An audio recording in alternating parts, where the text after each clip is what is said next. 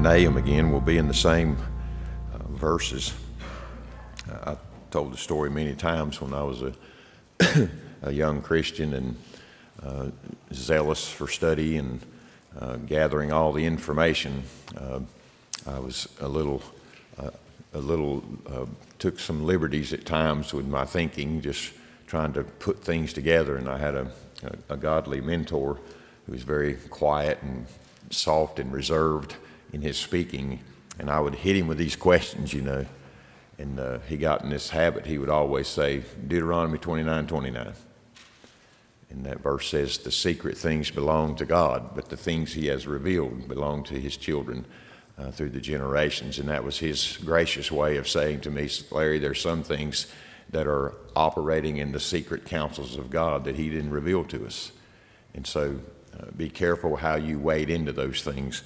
The dynamic between God extending mercy and exercising wrath and justice and against sin and wickedness, the dynamic at work in the counsels of God as to when he does that, when he acts upon that, when he unleashes his wrath against sin, and when he is long-suffering. I think those are things within the counsel of God's own will.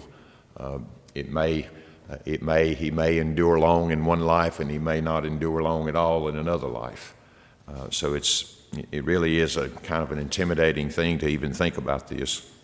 I was sharing with someone this morning as well, the message this morning and the one tonight. There'll be some overlap in this, but my heart in that is particularly for Christians to find a new appreciation for the merit and the value of Christ's suffering for mercy.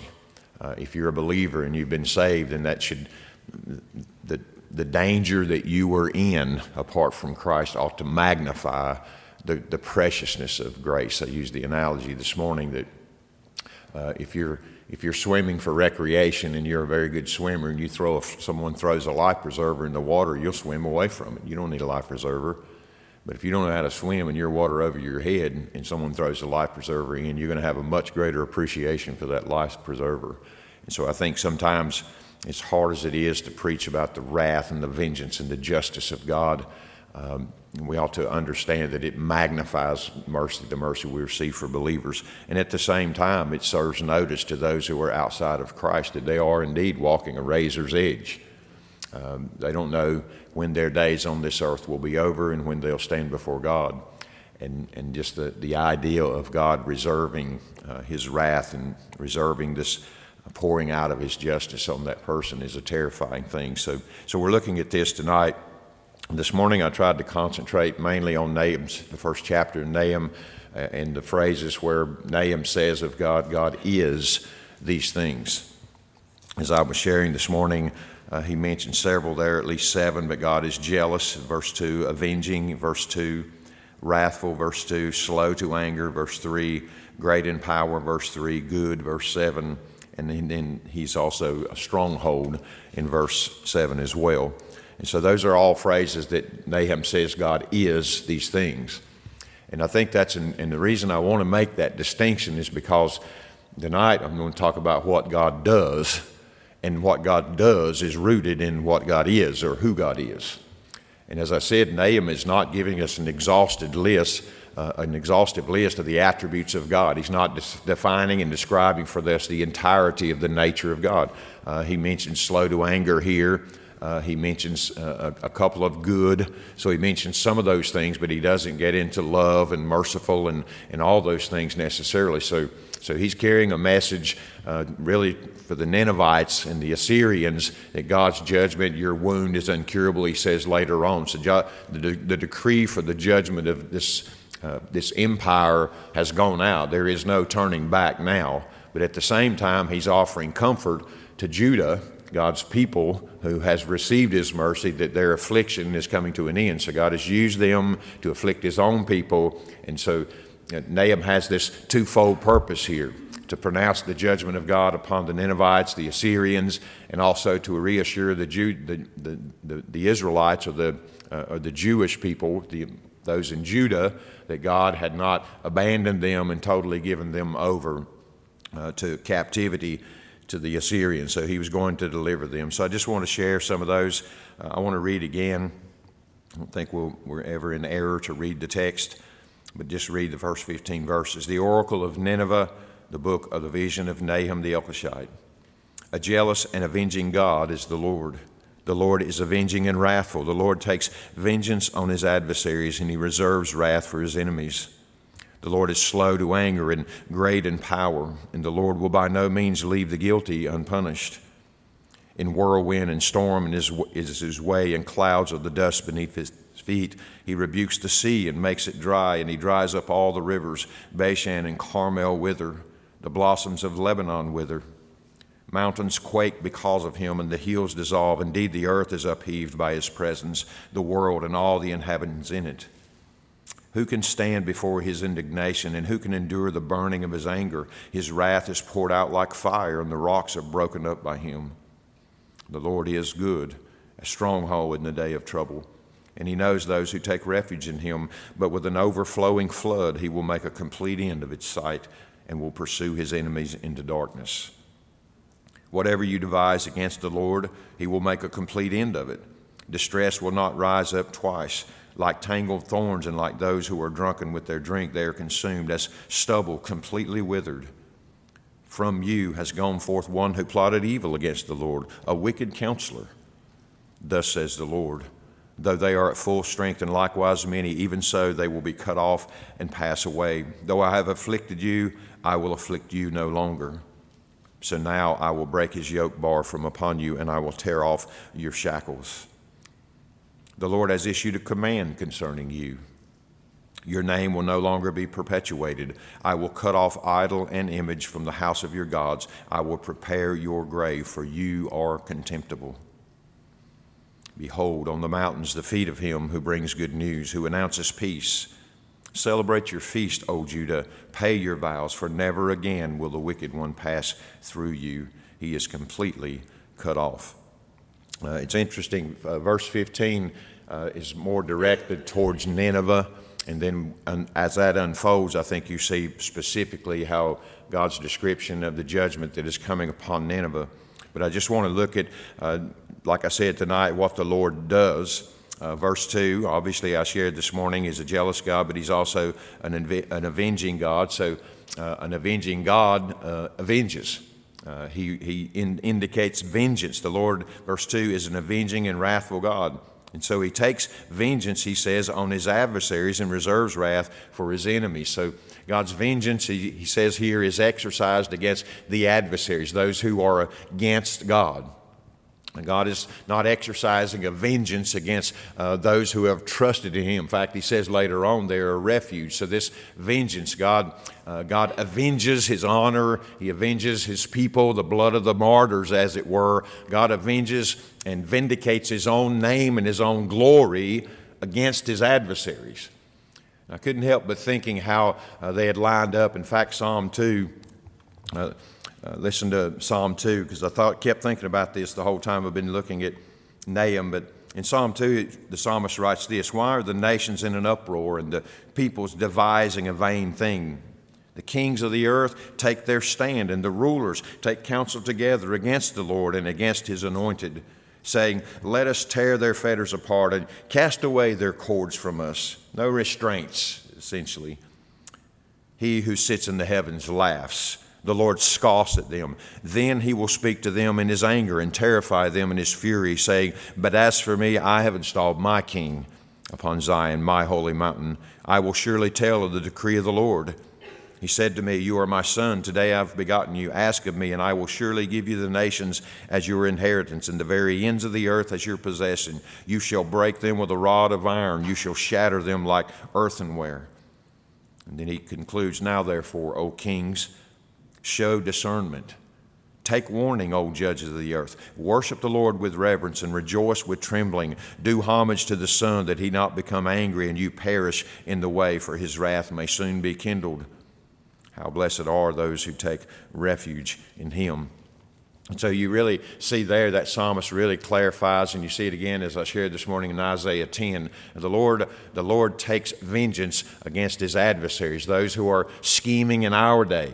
our generation, those who are adversaries to the Lord and to the truth of God. They are not getting away, though it looks like they are succeeding and their influence is spreading abroad in this nation and even in the world. They are adversaries of God in every way. They not only do not know God, but they exalt themselves against God, and they disregard the Word of God and the commands of God, and they push this farther and farther outward, and they rise themselves on these high plateaus and think they are unreachable by anybody. They can't be brought down. I think Nahum is saying to us here, the Lord is an avenging God, and He will avenge, seek His vengeance, as it were, for the honor of His name against those who are His adversaries. So the bottom line is, adversaries of God do not get away scot-free with their sinning against God. That's a sobering thing, and really the world needs to hear that, but particularly our nation's leadership needs to hear that as well. You can devise a lot of different things, and you can, by your policies, you can attempt to throw off the restraints that God has put in place to keep the world somewhat governed and restrained in their evil. And that's what our nation now wants to throw off.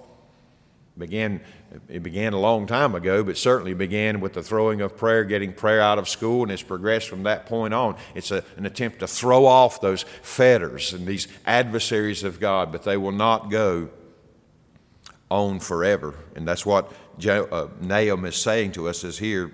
Verse, not only does he avenge, but what he does as well is he reserves wrath. That second phrase in the verse there. And he reserves wrath for his enemies. I said this morning from Romans, he was talking about those who are not understanding that the kindness of God leads us to repentance. He says to them, do you not know that you're storing up wrath for yourself? And I was talking about how it builds up. But in this passage, he says God is reserving it as well. Every adversary who comes against God and is due or justified, God's justified in His condemnation of them. They are building up, as it were, wrath, but God is reserving that wrath as well. He's not diminishing it. And that's a really important point this morning, and I want to reiterate that again. God's wrath doesn't dissipate when He calms down later on. I can get mad, me and Hope can have a fuss, and I can get mad and get some wrath built up, but once we calm down and more level heads, that wrath dissipates. It don't just stay there, it dissipates and goes away. I may get angry some other day, and she may get mad at me some other day, but we don't reserve wrath. God cannot dismiss the wrath that easily. He's in His perfections, and the sins against His righteousness and His justice is deserving of the wrath of God. Therefore, for Him to dismiss it and mitigate it without any solution whatsoever would be to infringe upon the very nature of God. So He's reserving the wrath. You're building it up for yourself and your resistance to His kindness leading you to repentance, but at the same time, He's not getting rid of that wrath when He calms down. It is building and it is being reserved. That is a frightening thought, but that's what He does. It's what He does. In fact, all of these things are what the Lord does. And when I was sharing this morning and why I'm distinguishing these is because He does what He does out of who He is. And He's in some sense bound to Himself. He's not going to act outside of His nature. So all that He does is within His very nature. If He's a vengeful God, it is out of His nature. If He's a wrathful God, it is out of His nature. It is out of a perfect nature, a sinless nature.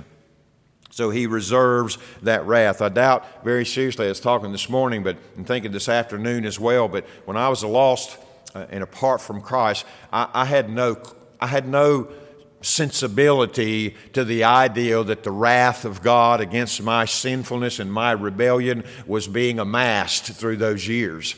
And by the time I was 29, it must have been an ocean of the wrath of God awaiting me.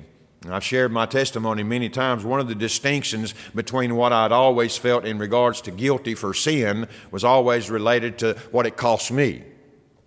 I felt bad about sinning because you caught me. Or I felt bad about sinning because it hurt someone else that I didn't really intend to hurt. It was always a self-centered view of my sin, and even if I thought there was a God who forgave me, it was just so I could restore my sense of self-esteem and my sense of pride. The difference in regeneration was that I understood in that moment, or I at least got a glimpse in regards to what was actually due me. And you've heard me say this before, but the difference was that at the moment I felt the weightiness of my sin and the condemnation of it, I realized and almost verbally uttered it in my cry to God, that if He were to pour out all that was due me and I would spend eternity in hell, from there I would have to bow my knee and acknowledge that He is indeed infinitely righteous. And I am exactly where I ought to be because I have sinned against that one. And that's the difference. And He is reserving that wrath. So God wasn't dismissing wrath against me in my ignorance and in my sinfulness. He wasn't letting it go. It was being reserved. And I was banking into that wrath account every single day in my rebellion against God, which leads me ultimately to where he ends up here in verse 15, sort of a forward looking to Christ here.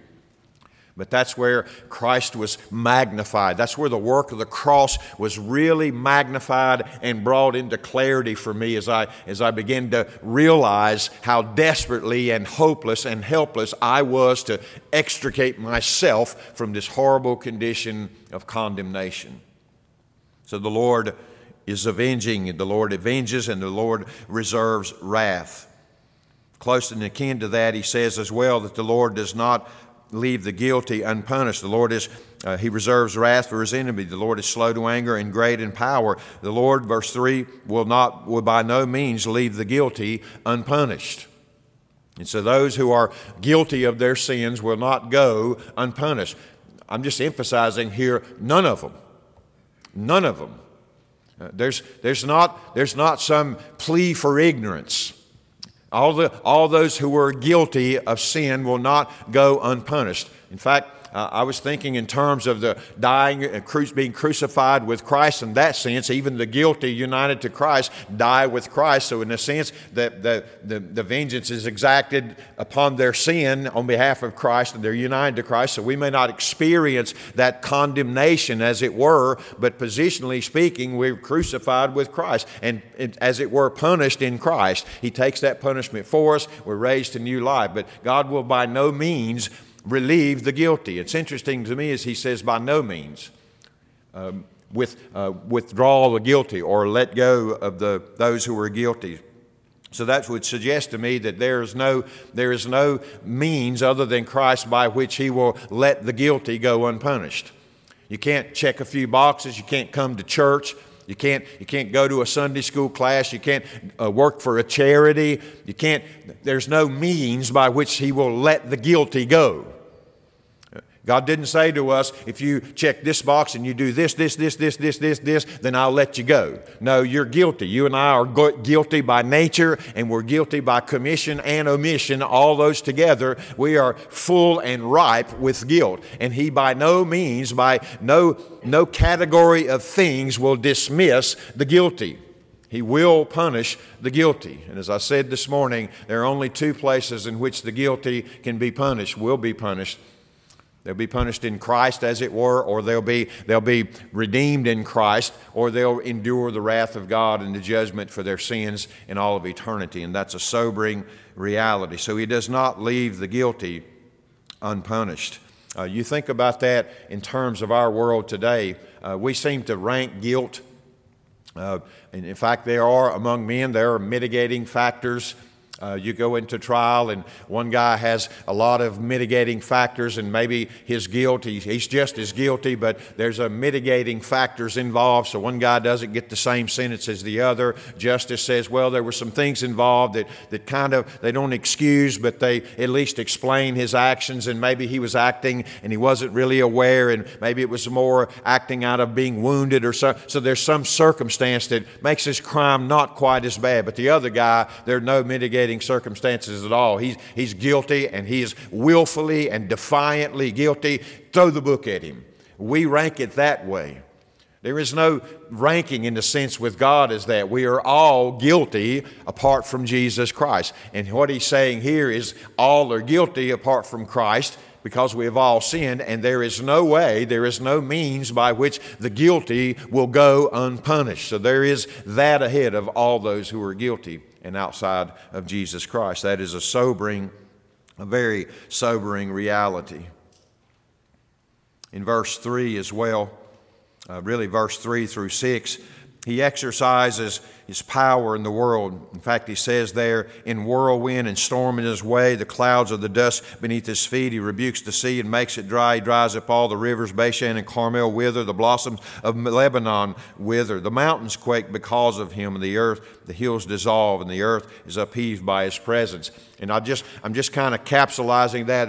That is descriptive language in regards to what he's just said. The Lord is power.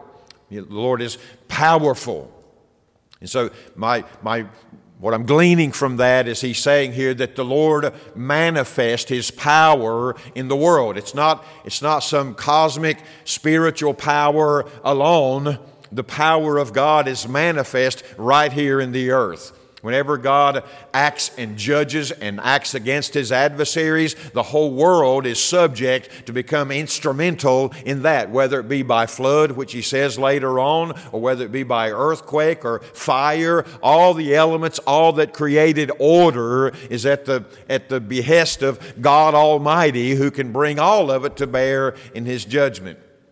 I thought about the Egyptians who went to pursue the Israelites across the Red Sea, and they looked there and they saw that he had commanded and the sea dried up, as he says later on. And the Israelites went through, and the whole troop of them got through. And finally, I think the Pharaoh figures, well, it's dry. We're going to pursue them. We're not going to let them get away. So the Lord waits till they all get down in the sea. And then what happens? He calls the sea back to close in upon him.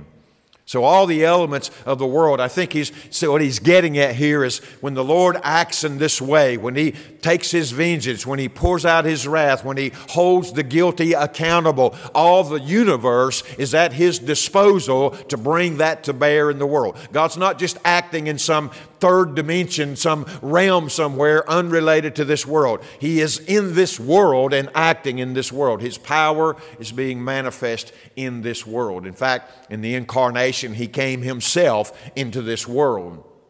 So these people that have this notion of some sort of notion of God and some spirit being out there that's kind of there to comfort us and bring us into another dimension or some sort of realm, and all the psychic mumbo jumbo in regards to God, this God is the creator of all the universe, and he has the power to operate or to manifest his power through those things.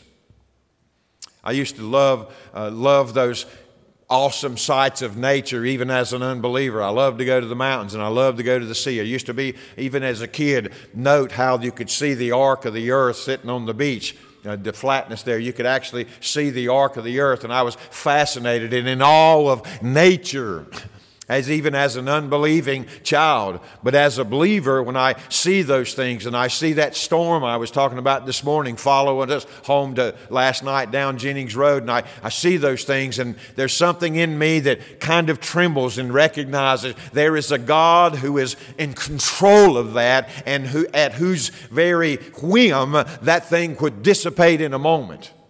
And it could rise up in a moment, and it could destroy whole cities, or it could go through a field and out into the water and not hurt a single soul or an animal. God controls the storms. And so I think he's saying here, God manifests his power in the world. Not only his power, but God does this as well. In verse 5, he manifests his presence. Verse 5 says, the mountains quake because of him, the hills dissolve. And then this passage, indeed, the earth is upheaved by his presence. So we're thinking about his power and how he's in whirlwind. His path is in whirlwind and storm, and the dust of his feet are like the clouds. So he's manifesting power, but the earth itself is trembling and upheaved by his presence. He makes not only his power known in the world, but his presence known in the world. Most clearly and most precisely in the incarnation, in Christ himself. Notice it says there, indeed, the earth is upheaved by his presence, the world and all the inhabitants in it. It says that not only is the earth, but he says the world and every inhabitant of the world is upheaved by his presence. That's striking. In fact, the coming of Christ, and even when you read the Gospels and Christ coming into the world seems to be such a disruptive thing. I mean, the creator of the world comes into the world and comes to speak to the world and to proclaim the gospel to the world, and he's controversial. They don't like him. They tell him to be quiet. Tell the children to be quiet. Don't you know that you're in danger here, and we're in danger of losing our place in the Roman occupation? It's an upheaval. Jesus himself said mothers would be against husbands, or husbands against wives, and parents against their children. It would be a sword, as it were. His presence brings upheaval in the world, and it brings upheaval among the inhabitants of the world as well. I love this part, but he makes himself as well, verse 7, he makes himself a refuge for the faithful. He says the Lord is good. We heard that one this morning, a stronghold in the day of trouble. He's a stronghold. That's what he is. And he knows those who take refuge in him. So he makes himself a refuge for those. So the guilty won't go unpunished. God's wrath and power is manifest in his presence. The whole earth and all of its inhabitants are upheaved by the presence of the Lord. But that same Lord makes himself a refuge for those who trust in him. And it says he knows those who take refuge in him. So there is an intimacy. This God who is so massive and almost incomprehensible is capable of creating us and having fellowship with us, intimacy and fellowship. And he makes himself the refuge for us. I thought about this because they're living, these who trust in the Lord are living in the same world that's in upheaval. They're living in the same world that experiences storms and floods and massive rock slides and earthquakes and volcanoes. They're inhabitants of that world. So in the midst of that world, he makes himself for them in that world a refuge. So they fly to God. They fly to him. And we find our refuge ultimately in Christ as well. So that's what God does. You don't make him a refuge. You don't create him as a refuge. You don't assign him a place as a refuge. He makes himself a refuge for us. He makes himself available or accessible to us in Jesus Christ. And so when the world goes all literally to hell in a handbasket, God is our refuge. Over and over the psalmist says that. I don't know about you, but when I watch the news and you go out and you see some of the things, I'm thankful for a refuge. I'm thankful for somewhere that I can go and have assurance that I am covered. And even if God's judgment in this world catches me up in the midst of the judgment, it is to my good in that I will be in the presence of the Lord. He is my refuge. He is your refuge as a Christian, but he is not the refuge of the Assyrians. He's not the refuge of the guilty who he will not let go unpunished. They are not his refuge, and outside of that refuge, they are subject to the manifestation of his power and his presence in the world, and they will not escape the judgment of God. That's a sobering thing for the lost world, but it is a great comfort to the believer. Hope and I were talking, and I was thinking along the lines of how the believer, I said it this morning, in one way, but when I read this, even as a believer, there is a trembling in me because it makes me realize, just as I said this morning, how thin a razor I was walking on while I was building that wrath up. But I remember when I was a kid, I've told the story, but my brother would get in trouble and Dad would come down the hall and he would always snap the belt because I knew what were coming. And I would sometimes get quiet and tremble, and I wasn't in trouble. I wasn't the one getting the whipping, my brother was. But I would have this trembling inside, and I think it was rooted in the fact that I know that I am as worthy and guilty of that whipping as he is. He got caught doing something that I probably didn't get caught doing. In fact, if Dad wanted to come in and give me a whipping on top of him just to make sure he covered something I did that he didn't know, he would have been perfectly justified in doing that because I was guilty. I had no refuge. I was anxious. And so it is when God brings his wrath or brings his judgment upon the world. When you see the sinner fall and he falls hard, do you not tremble as a believer? I do. No matter if the man's a wicked sinner and he has a great empire and a great kingdom, and I see him fall and fall hard, and it stretches out into his family, and the name is ruined, as it were, in the community. Even though I am thankful that God vindicates His glory and His name and His honor and His righteousness, there is still a trembling within, because I think to myself, there but for the grace of God go I. Because I am more than worthy of that, and even more than that, but for the grace of God in my life. So it ought to make us tremble. By the way, I get the imprecatory Psalms. I get the vindication of the name of God. But this is a personal thing. You may not feel this way, but I am reluctant. I am reluctant to feel gratitude at the fall of a human being into the judgment of God.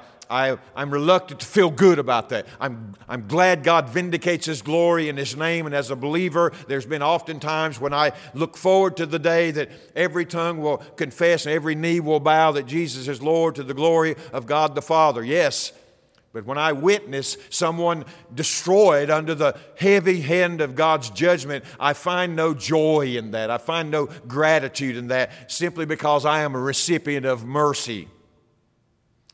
And it would have, from my perspective, I would have been rejoicing much more had God's mercy saved that person out of that. Either way, God is glorified, whether in the exaltation of His righteousness or the exaltation of His mercy. But I'm reluctant to feel joy when I see someone fall under the judgment of God. So He brings Himself to us as a refuge. In verses 8 and then again 9 through 12, and even verse 14 specifically, to Nineveh, He brings to nothing His enemies. Brings to nothing His enemies. See in verse 8, but with an overflow. Notice this is right in the same context of saying, I am a refuge. The Lord is good, a stronghold in the day of trouble, and He knows those who take refuge in Him. But in contrast to that, with an overflowing flood, He will make a complete end of its sight. He's going back and speaking to the subject of His adversaries, and He will pursue His enemies into darkness. So He will make a complete end of His enemies. In verses 9 through 12, whatever you devise against the Lord, He will make a complete end of it. Distress will not rise up twice. Like tangled thorns and like those who are drunken with their drink, they are consumed. A stubble completely withered. From you has gone forth one who plotted evil against the Lord, a wicked counselor. And thus says the Lord, though they are at full strength, and likewise many, even so they will be cut off and pass away. So the Lord does this. He brings His enemies to nothing. To nothing. You'll notice in verse 14 as well, speaking directly to Nineveh, the second phrase there, your name will no longer be perpetuated. You know what's involved in perpetuating your name? Offspring. You perpetuate your name by having children. They carry the name, they have children, they carry the name. So complete was His judgment here, forecasted for Nineveh, and more broadly, generally in chapter 1 there as well, is that He will cut off your name. There is no progeny, there is no fruit from you. I will bring a complete end to you. Your name, your reputation. In fact, I was reading somewhere, I think it was in the mid to late 1800s, before Nineveh was ever discovered. God made a complete end of their site. I mean, they just discovered it, I think it was 2,400 years later, after its destruction. It was buried under the ground. It was raised to the point to where it was unidentifiable, and it wasn't ever discovered by archaeologists all the way into the mid to late 1800s. And finally, somebody found some relics and some remnant of the city of Nineveh. That's a frightening thing to think about, that God, when He moves against His adversaries and His enemies, He says He will make of their sight nothing, and He will pursue them into darkness, and He will make an end of everything. They will not prosper against God. I wish the enemies of God and the adversaries of God would understand that in our day. I wish those who were developing policies and ideologies that are corrupting humanity and perverting everything that we hold valuable as Christians. I wish they would understand that He will make an end of you. You will not succeed in this.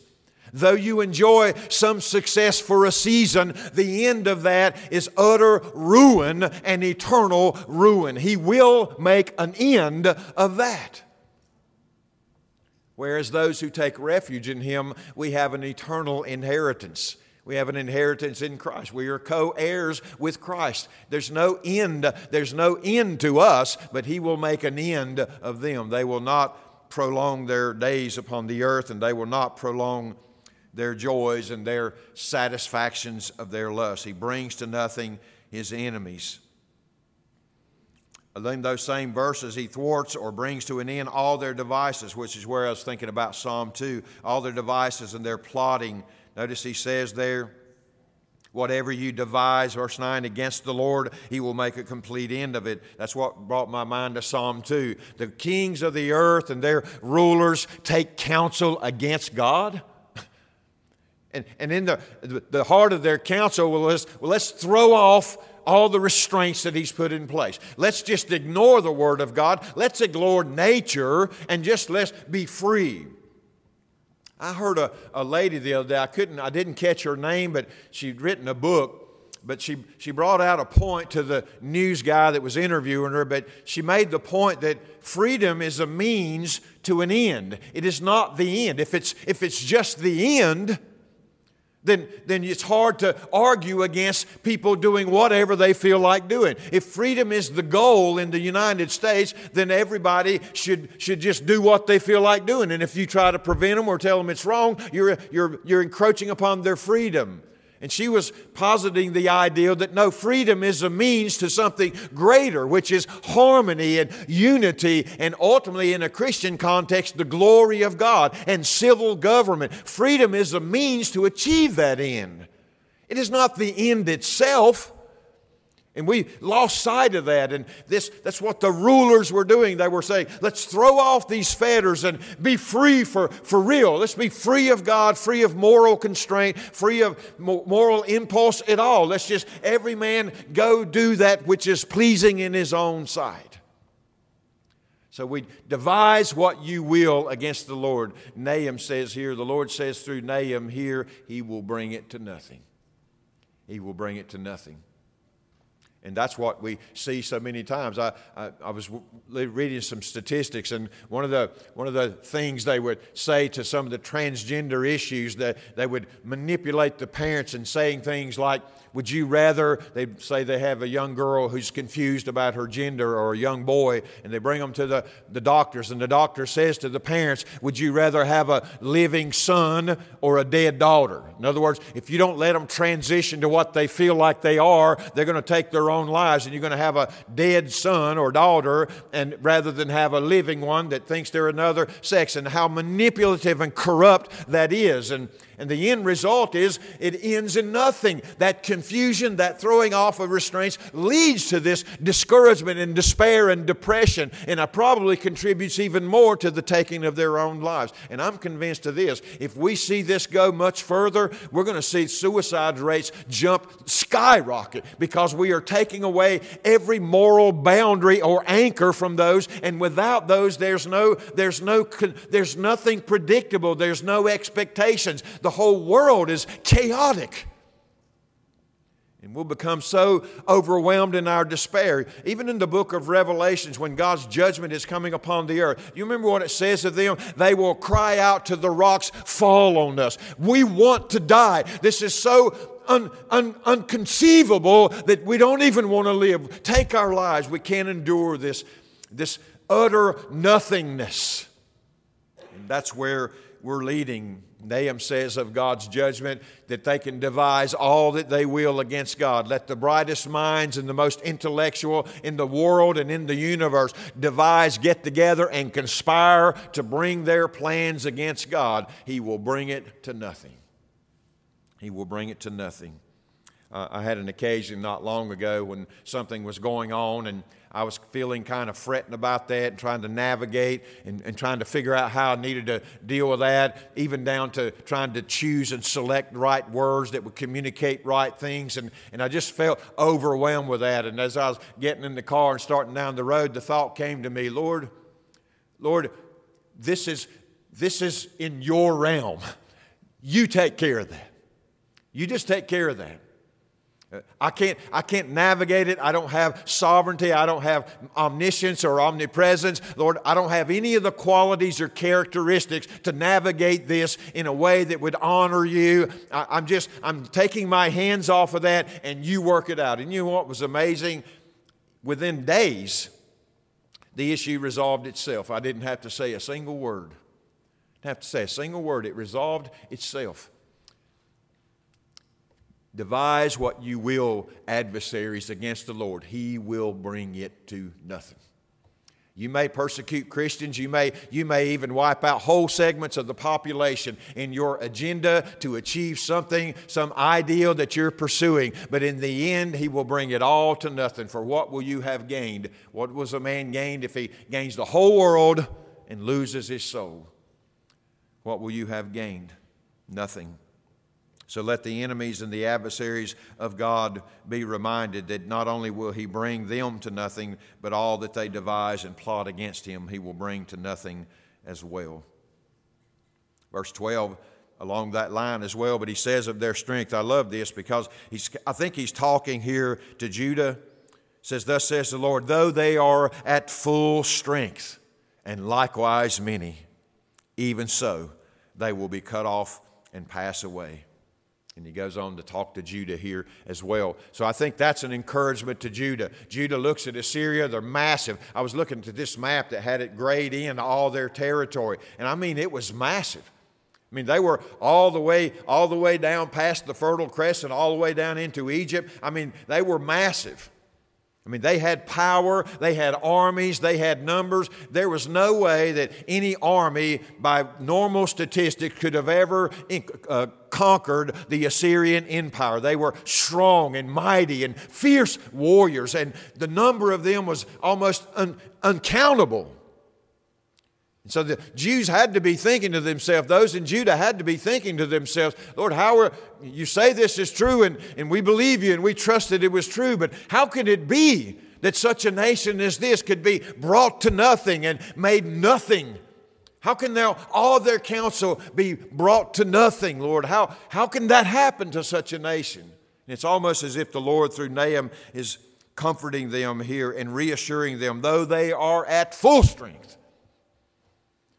I'm not talking about a minimal or an excursion or some sort of guerrilla party over here. I'm saying, though they mass themselves in full strength, every man in his armor aligned against the Lord God. Let them mass themselves in full strength and let their numbers be ever so many. Even so, they will be cut off and pass away. You remember in Hezekiah, and Sennacherib comes up against the city and threatens the city. And if you read that, he's just mocking God, mocking Hezekiah.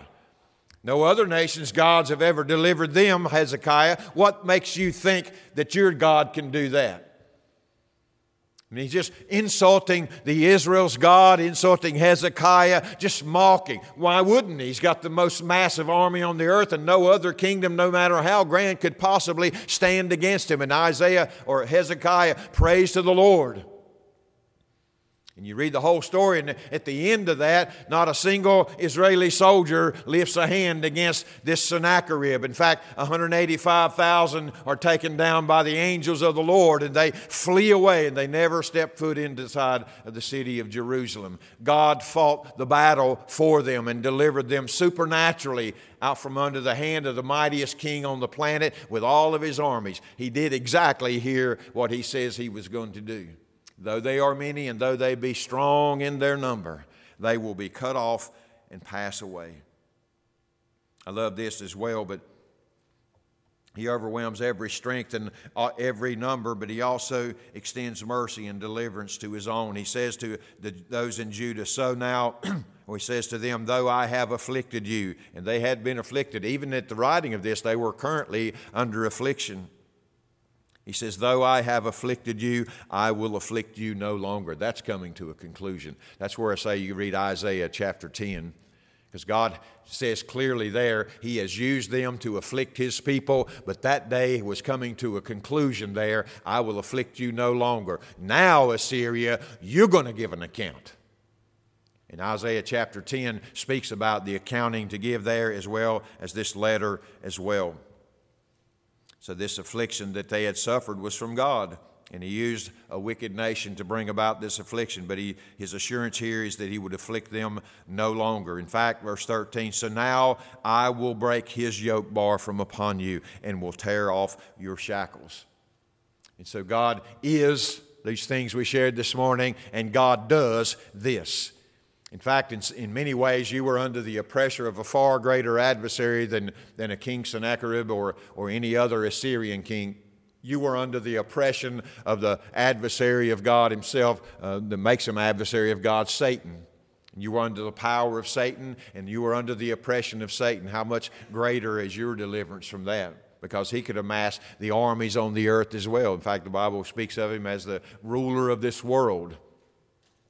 And we have a deliverance in that as well. And though the Lord may afflict us with His hand of discipline to draw us nearer to Himself and to set us apart unto Himself, though He may afflict us, there comes a time when He will afflict us no longer. And that adversary will finally be defeated, and he will break his yoke bar from upon us and tear off the shackles that we once wore. He did that in conversion as well. So He extends mercy and deliverance to His Son. It's interesting to me, now He speaks in verse 14, a direct command. The Lord has issued a command concerning you. Now He's speaking directly to Nineveh. In fact, like I said, I think in the first part of this chapter is a broader application. This is God. This is who He is. This is what He does. What I'm about to tell you is rooted in the very character and God acting consistently with His character. So it's not out of character for God to act in the way that I'm about to describe. Now that He's established that and comforted Judah, He turns directly to Nineveh. The Lord has issued a command concerning you, Nineveh.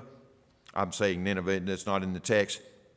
Your name, and this is that passage, your name will no longer be perpetuated. I will cut off idol and image from the house of your gods. I will prepare your grave, for you are contemptible.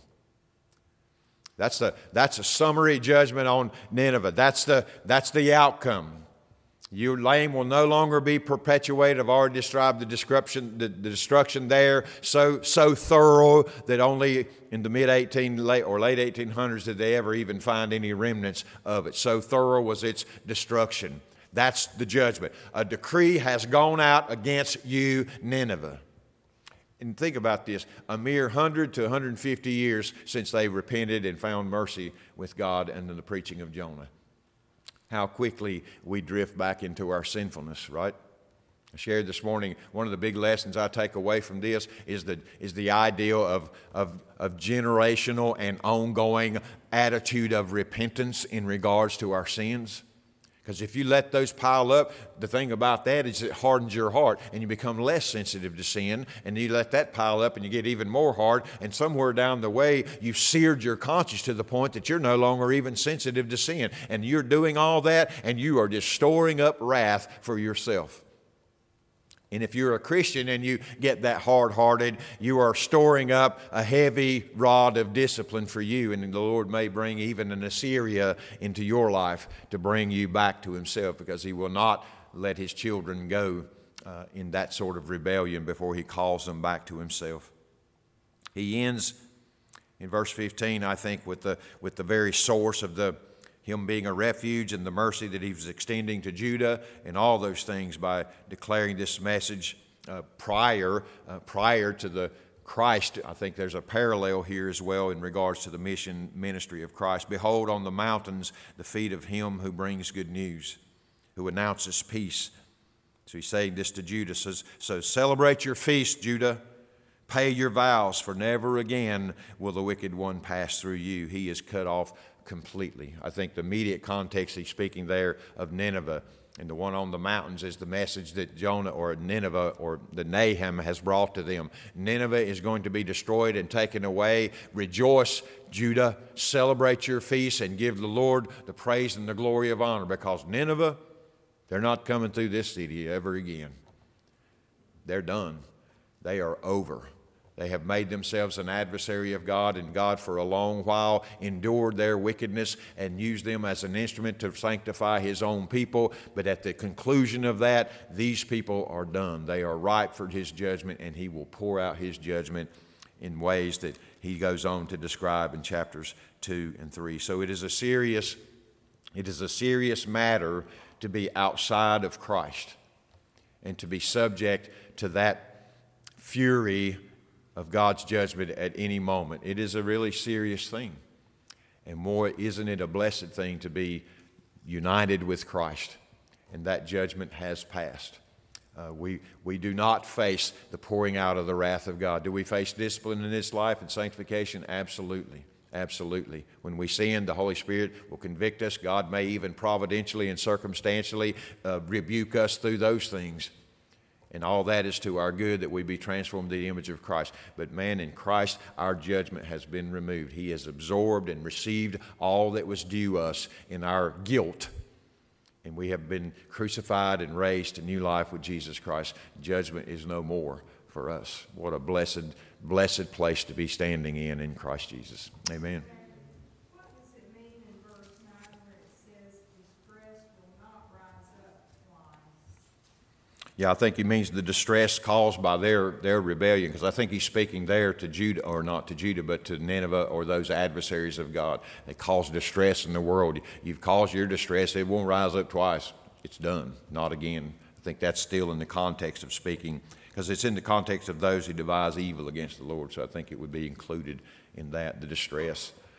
You could make a lot of comments on that. Look at the distress in the world now because of the adversaries of God. And he's essentially saying to them, it won't rise up twice. It's raised up once, and you've made devastation, and you've wreaked havoc in the world. Not again. You're done. You're done. So stand with me tonight. So thank you for being here. I know that's kind of repetitive of this morning, but I want to distinguish between what he says God is and what he says God does, and why I think he does that, to root what God does in the very nature and character of God himself. Father, we thank you for your word again. Lord, I thank you for the cross, for mercy. Lord, I thank you that in Christ our judgment has passed. He has been received in full by Christ, and the debt has been paid. And we have been raised to new life with Jesus Christ. And Father, I thank you for the life that we're living now in sanctification and transforming us by increments and by degrees to the image of Christ, and the assurance and hope that one day we will be transformed to that image and we will glorify you in that state. And so, Father, I thank you for that great hope. And Father, our hearts tremble and shake in many ways for the wickedness of this world and the wicked in the world. So many deceived and have grown up all their lives thinking that the way of the world is the normal way that people live. And Lord, our hearts are heavy at times when we think of all those who will fall under that judgment. And so, Father, we just pray that you might send grace and revival in the truth of the gospel of Jesus Christ. You may call many to yourselves. And Father, on the other end, we look forward to the day as well that your name will be vindicated, as Philippians says, that day when every knee will bow of things in heaven and things on the earth and things under the earth, and every tongue will confess that Jesus Christ is Lord, to your glory. And so we rejoice in that vindication of the name of Christ and of the faith that we have placed in Christ as well. So bless those who have come tonight, Father. I pray that you would draw us near to yourself. Help us to be lights in this dark world. Lord, help us not to disengage and cloister together in some private place somewhere, but to live our life fully and faithfully in the presence of darkness. And Lord, help us to endure when persecution comes because of that as well. So bless those who've come tonight, Lord, in their lives this week. We ask in Jesus' name. Amen.